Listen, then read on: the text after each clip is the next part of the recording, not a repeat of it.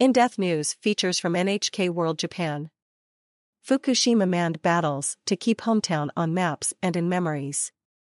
Konno Yoshito is one of the tens of thousands of people forced to abandon their homes when the reactors at the Fukushima Daiichi nuclear power plant suffered meltdowns. 11 years on, he still can't return, but he's determined not to let his hometown fade from people's memories. Almost every month, Konno drives more than 100 kilometers from his evacuation housing to his old hometown in Fukushima Prefecture. The 77-year-old is the community leader of Akogi, one of the most contaminated areas in what the government has termed a difficult-to-return zone. He needs to apply for government permission each time he visits and is not allowed to stay overnight.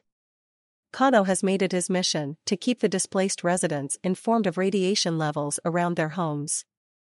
He visits every one of the 80 households, dosimeter in hand, and sends the readings to the owners.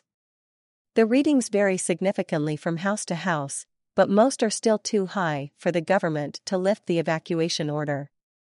Many people are worried about their homes, says Konno. I realize that informing them of radiation levels won't give them peace of mind, but I think it's better to know than not know. The blank space. Some parts of the difficult-to-return zones have been declared reconstruction bases and are the focus of the decontamination work. The government plans to lift evacuation orders for those areas this year or next. Elsewhere, though, very little has been done. The locals derisively refer to these areas as the blank spaces. Konno's district is one of them.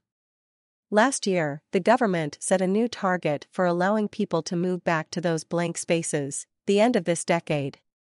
Even if they hit that deadline, it doesn't mean the towns and villages will spring back to life.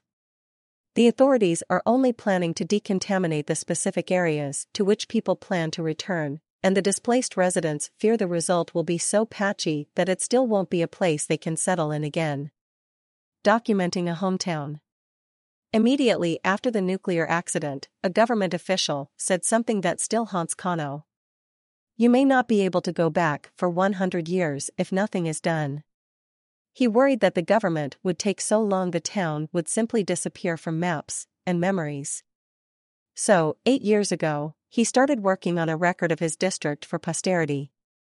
First, he gathered testimonies from displaced residents, including their experiences after the nuclear accident. I wanted to show everyone my work when it's finished, Konno says.